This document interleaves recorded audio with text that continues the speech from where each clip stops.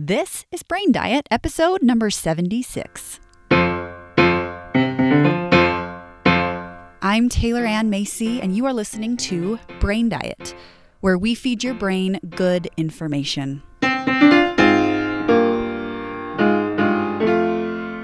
What's up, everybody? Welcome back to the podcast.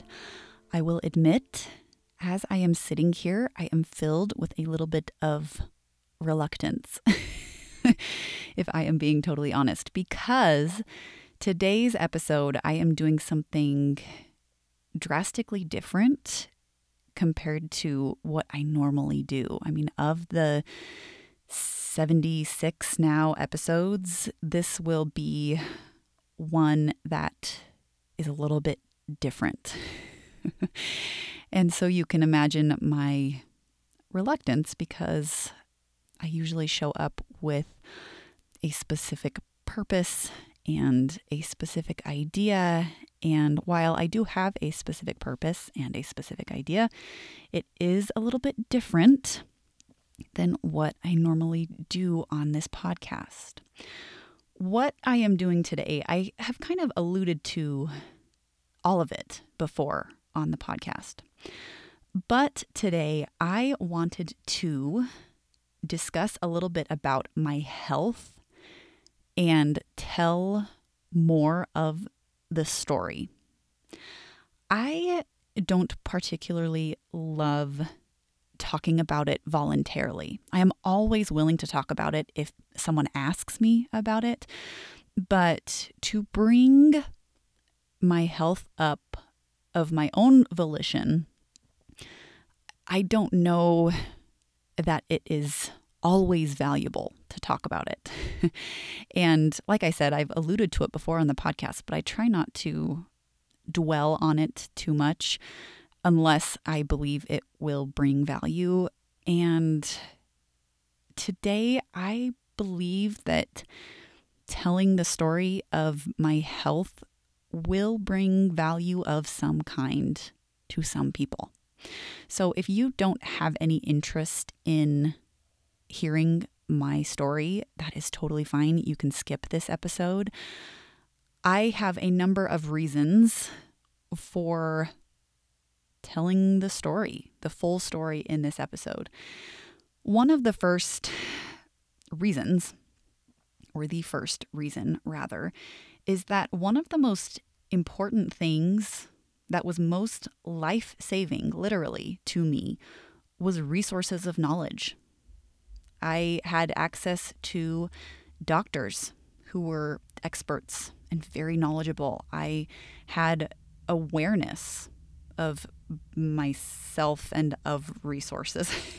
I was able to get connected with other people, and there was one person in specific that I was able to connect with that was life-saving for me.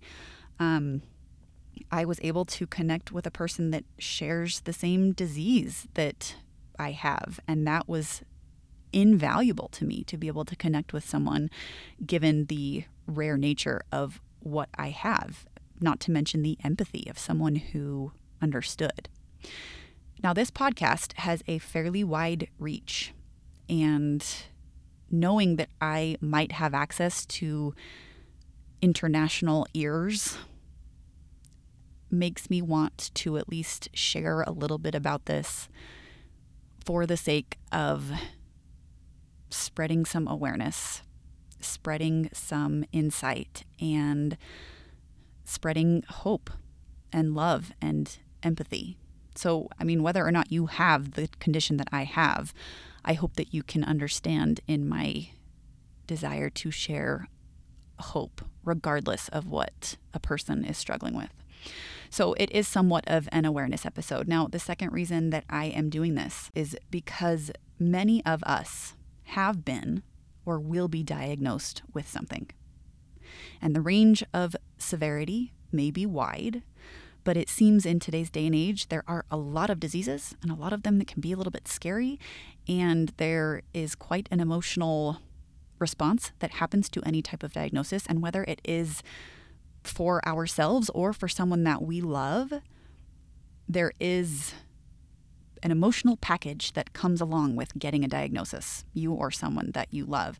And because it is more or less inevitable, I wanted to do this episode today to help facilitate, if you are in that position, or one day if you might be, that you might have some tools in your back pocket to keep in mind. That you can have a small mental health support system in this episode that will aid you, because any type of aid in these situations is helpful because there's so much that's going on. For me to have a mental health support system amidst everything I've been going through has been the make or break part for me. The make part. It has been what has made it tolerable and survivable, amongst other things, but it has been crucial. So I wanted to offer tools that may aid you. Should you get a diagnosis? Should someone you love get a diagnosis? Or should you have one currently that maybe is difficult for you? So today is going to be a bit of a storytelling episode, and just for the sake of context, really, to give a little bit of background, to, create a little bit more awareness of what it is. I certainly didn't know when I first heard.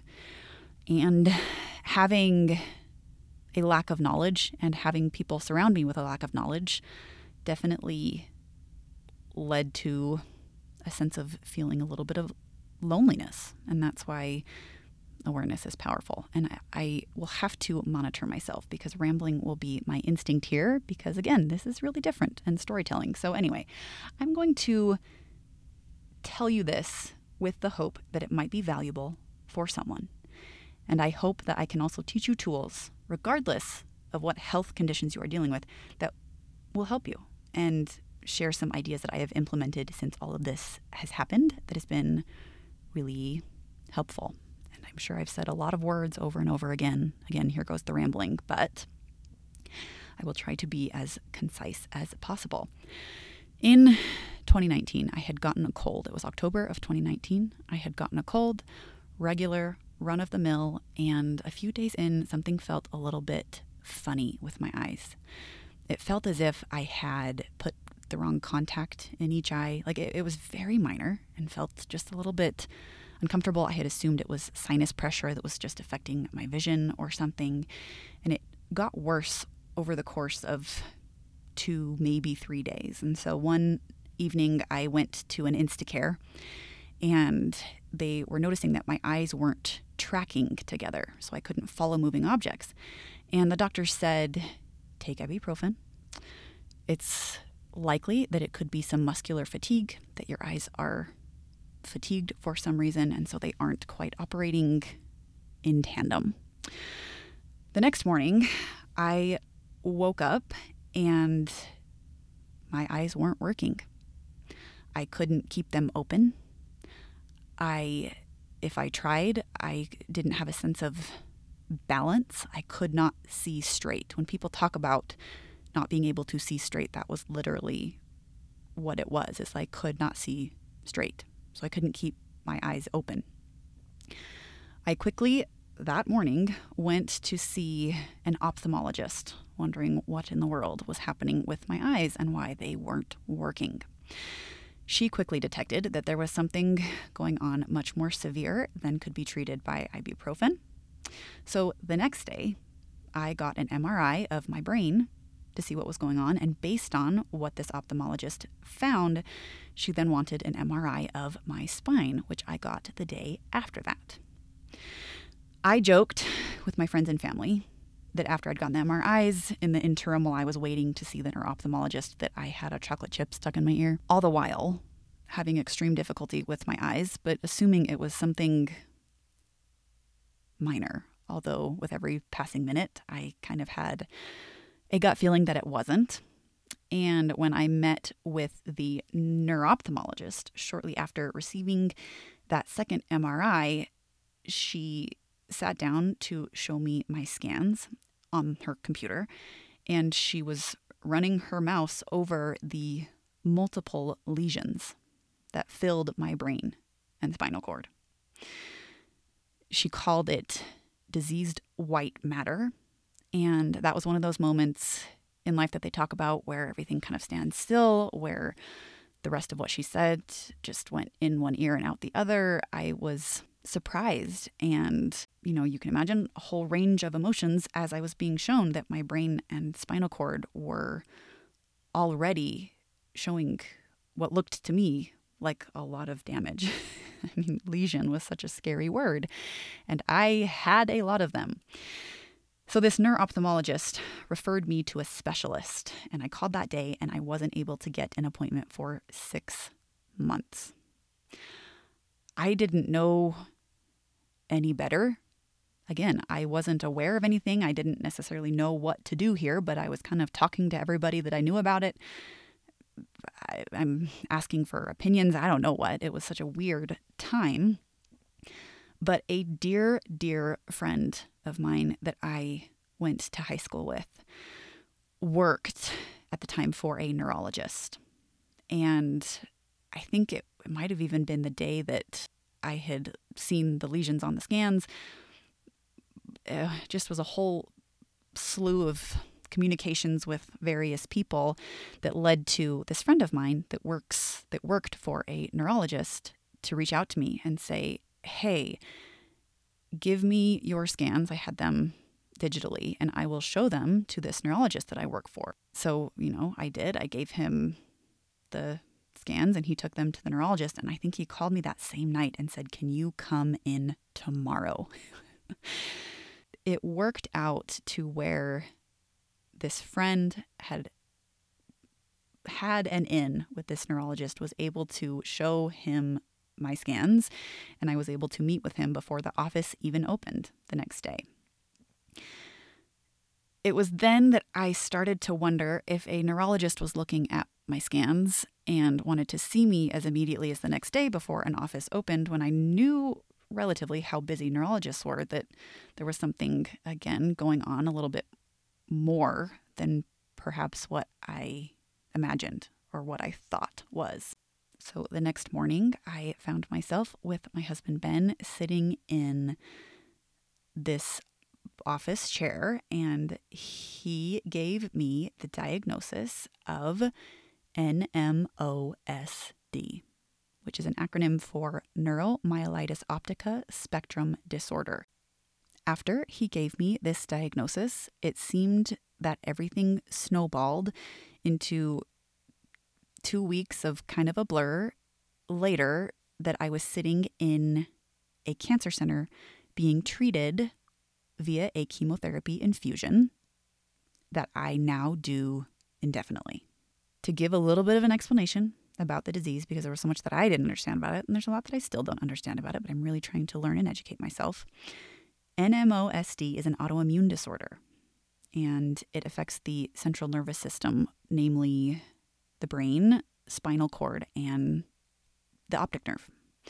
So what that means is that the body attacks itself in those specific areas. When the optic nerve and the spinal cord are the target of attack, it leads to blindness and paralysis, as well as a slew of other symptoms, since, the brain and spinal cord are kind of the hub of a lot of important things in the body. NMOSD is considered a rare disease, and there are only 15,000 people in the United States that have it. I learned that it is more common among women. It can affect people of all ages. There is no cure for this disease. And what occurred for me when I woke up and couldn't see, that's what is referred to as a relapse or event or attack. There are attacks that happen where the body attacks itself in those areas that I named, and then there is damage that is done. So current treatment protocols for this disease are rather limited, as you can imagine, due to the rare nature of this disease. And treatments right now are unable to heal any damage that the body inflicts upon itself. Treatments are merely an effort to prevent the body from doing further damage down the road. So what that means for me is that the lesions that I have, I will always have. They are remnants of attacking that's been done. They are scars that, as you know, with scars externally on the body, they don't quite heal. I mean, they can heal from being inflamed, but they don't necessarily ever go away. For me, because I was able to get access to the necessary drugs to stop my body from doing more damage, within 2 weeks of my initial relapse versus waiting the 6 months for the original specialist, it is likely that I have prevented subsequent relapses because of the rapid nature of assessing things and getting into treatment. The chemotherapy infusion that I receive suppresses my immune system, so it stops attacking my body. This condition is very aggressive and can be alarming due to the nature of the symptoms. And it frankly is really quick in that you can go to bed feeling normal and wake up blind. For me, I didn't wake up blind, but I did wake up and my eyes weren't working. So this condition, prevention of further attacks, is the best thing a person can do, meaning accessing adequate care as soon as possible is the most important thing. And that's what I was lucky enough to access when I did. The cause of NMOSD is really unknown, which is the case for a significant amount of inflammatory autoimmune diseases, which can be frustrating as it prevents us from preventing it, not knowing the cause. For how it's been explained to me, the limited treatment options available right now don't necessarily stop everything from happening. It doesn't stop the disease in its tracks. The drugs are just able to prolong the time between relapses. So I could have had a relapse in a few weeks or a few months, and because I've had access to these treatments, it has now been 2 years for me since that initial relapse, or almost 2 years rather, and these drugs are prolonging the time before the next attack might happen. I receive regular chemotherapy infusions of this specific cocktail, and I always will. And right now, my symptoms are stable. Symptoms that occur as a result of the attack can sometimes lessen and lighten up over time. Some will be permanent. For me, the symptoms that I have had, some have been permanent and others have adjusted as time has gone on. As far as my eyes go, thank heavens, they have adjusted to a stable level that I am able to function normally, and it is not even close to as severe as it was the morning that I woke up and they weren't working. I still have some difficulty, but I have really figured out how to manage it, what to be aware of, what certain things will aggravate it and trigger it. I also have a great cocktail of oral medications that I take daily that help keep my eyes stable. A symptom for me that started and has been pretty permanent is urinary and bowel retention, which luckily I've been able to somewhat manage with medication, but it is still a part of what I deal with every day. And that will be one that likely will always be there and isn't something that will ever heal or fix. It's just something that I'll have to deal with, and that's okay. I have continued to get MRIs to monitor the lesions, and though over the last year they are showing up as having increased, I have not had a drastic increase in symptoms, and I have not had a severe relapse. What's been the most strange about what the scans are saying is, despite my scans not looking necessarily optimistic, I am physically stronger than ever. I talk about CrossFit on this podcast, and I laugh at myself that I became one of those people that talks about CrossFit. But the reason that it really is so important to me is because it's truly I think it is truly one of the key things keeping me alive. Challenging my body to strengthen itself every day, to lift heavy things and to push my cardiovascular system. I believe that is one of the most important things in keeping me alive. I don't know for sure. There's so much that I don't have control over. But you bet the things that I do have control over, I am going to be going hard to make sure that I do my very, very best. And that is one of them. My neurologists also agree that it doesn't make a whole lot of sense why my scans look the way they do and why my body is physically the best it has ever been. I mean, not only am I functioning, but I am increasing in my strength and capability.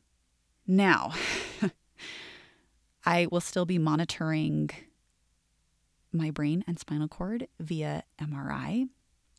I still visit with my neurologist on a regular basis in order to keep very close tabs on every single symptom that I have. I still receive my chemotherapy infusions and will until more research is done.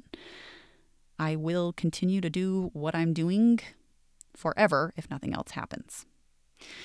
All right, let's take a deep breath, everybody. Now that I have told that very in-depth story that was probably much more than you cared to know, but I felt the need to share, I want to teach you what I learned along the way and what I am still learning and implementing.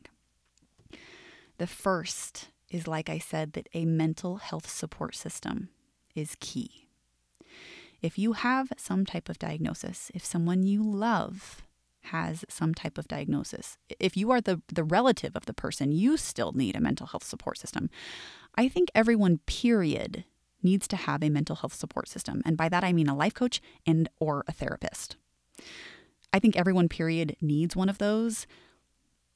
It is extra important when you're going through something like this to have a mental health support system, to have access to someone who can help you properly process what is going on for you. I think that is one of the reasons why I was really able to be present with all of it, as in the beginning stages when it was all happening and scary and I was, being filled with these drugs that were making me so severely sick, and I was still able to function at a certain level. It's because I had access to good coaches and good coaching tools to help me navigate everything. So if you have received a diagnosis, or if you have someone you love that has, get a coach or a therapist. Frankly, I shouldn't even have to make the caveat if you have a diagnosis. You should just have a coach or a therapist, my personal opinion. But in a situation like this, there's so much happening mentally and emotionally, in addition to physically, that having someone be able to walk you through it is imperative. The next thing that I want to share is that with something like this, there is an element of awareness that comes with how much you really don't know what the future will hold. The truth is, we never know what is going to happen in the future. We never know if we are going to wake up tomorrow or not. We never know if we are going to wake up and still be able to see or still be able to walk. But we get so accustomed to certain things that we assume that those things won't happen to us. And so our awareness of our lack of control over the future tends to dim a little bit. It is only when we have grand things happen to us that it really comes into the forefront of our awareness, how little control we have over the future. So though it is always true, there can be an increase in fear and anxiety over what might happen. And what I want to offer here is the answer is to always return back to what you can control. And in some instances, it is very much a day by day, hour by hour, minute by minute operation as you try to navigate things like this. But it's important to remind yourself, what can I control now? And how do I want to show up around the things I can control? You have so much capacity within you to be able to control what you can and be willing to face what you can't. And sometimes that's difficult to see, but recenter yourself on what you can control and trust that the universe is going to take care of itself. Now, the next piece that I want to offer here that is incorporated into the emotional roller coaster that tends to follow with something like this is to feel what you are feeling first.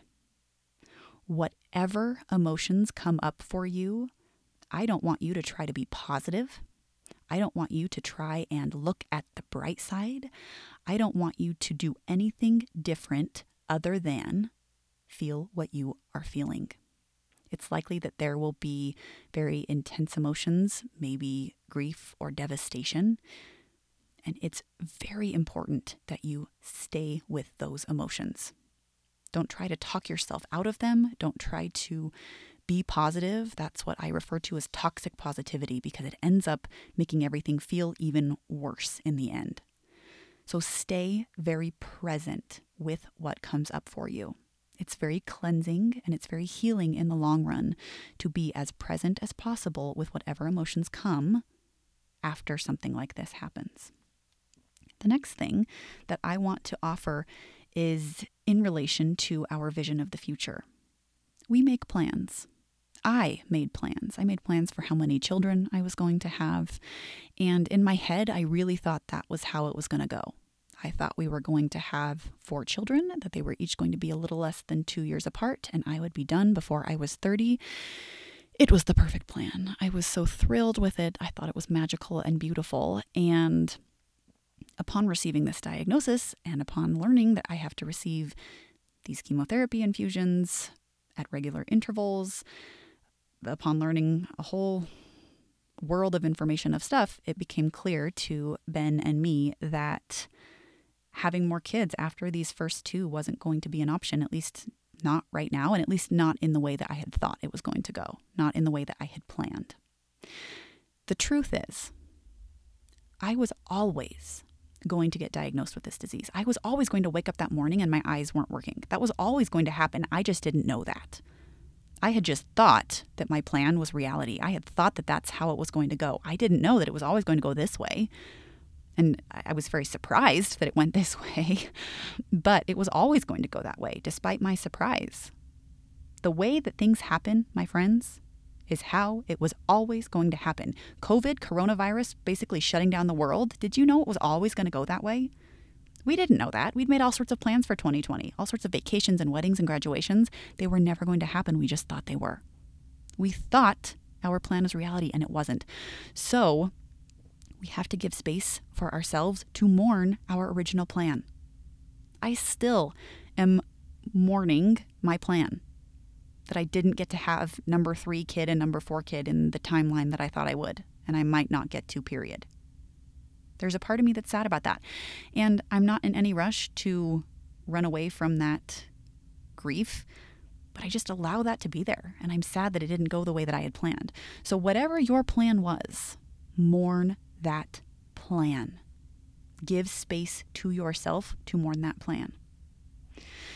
The next piece to this is there's going to be a lot of people who ask questions.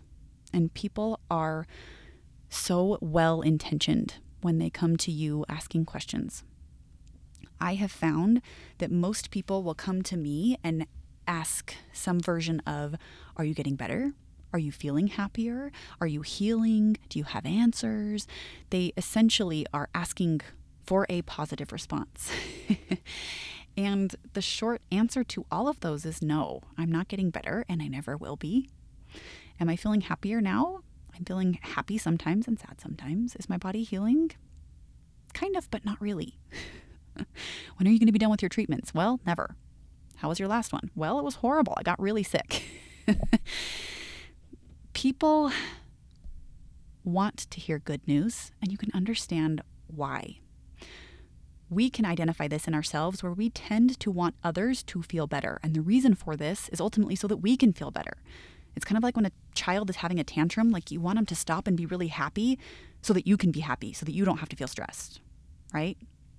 Now, if you are familiar with my work, Nothing else outside of you determines how you feel. It's how you are thinking. A screaming toddler doesn't make you feel stressed. Your thoughts make you feel stressed with how you are thinking about that screaming toddler. But most people don't know that. Most people feel sad that you are struggling and they want to feel better. And so they want you to tell them that you are feeling better so that they can feel better. And we can understand that. You can understand that, and you can love people for their good intentions. You can even take a guess where they are coming from when they are asking those questions. It's likely because they love you, because they care about you, because you are important to them in some way. So how do you respond to something like that? You don't have to sugarcoat things. You don't have to lie.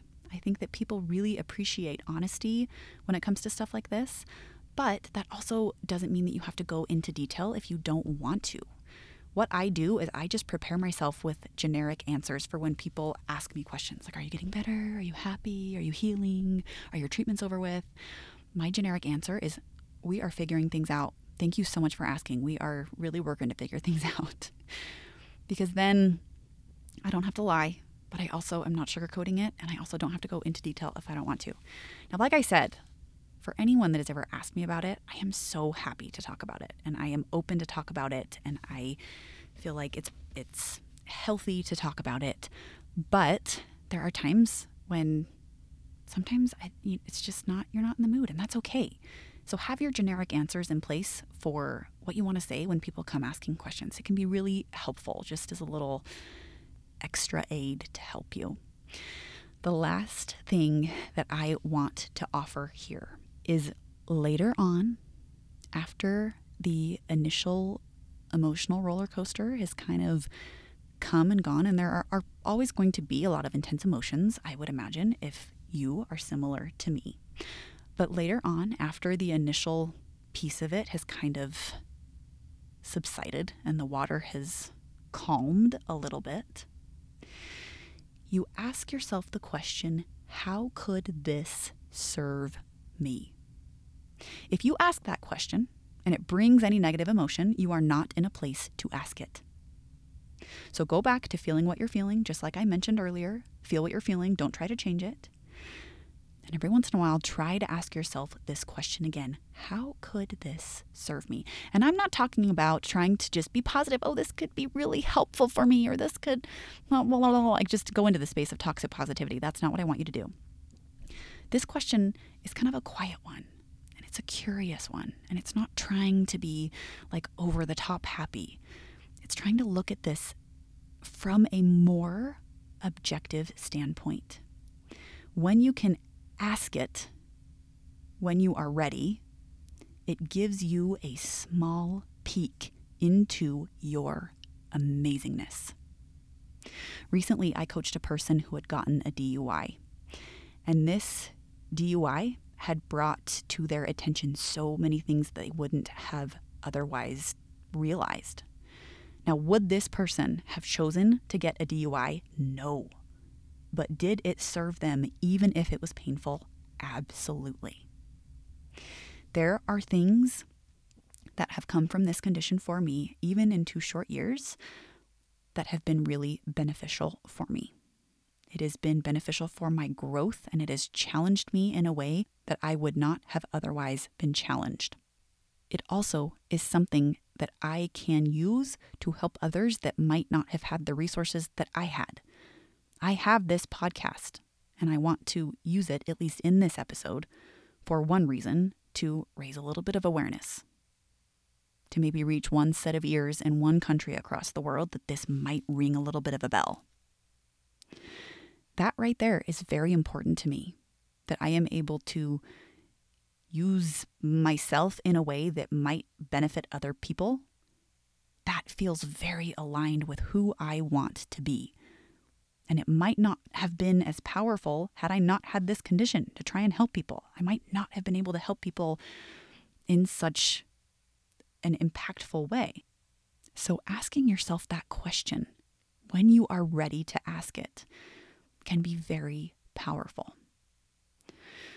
My friends, if you have a diagnosis, if someone you love has a diagnosis or some health condition that is scary, you are so much more powerful than you think.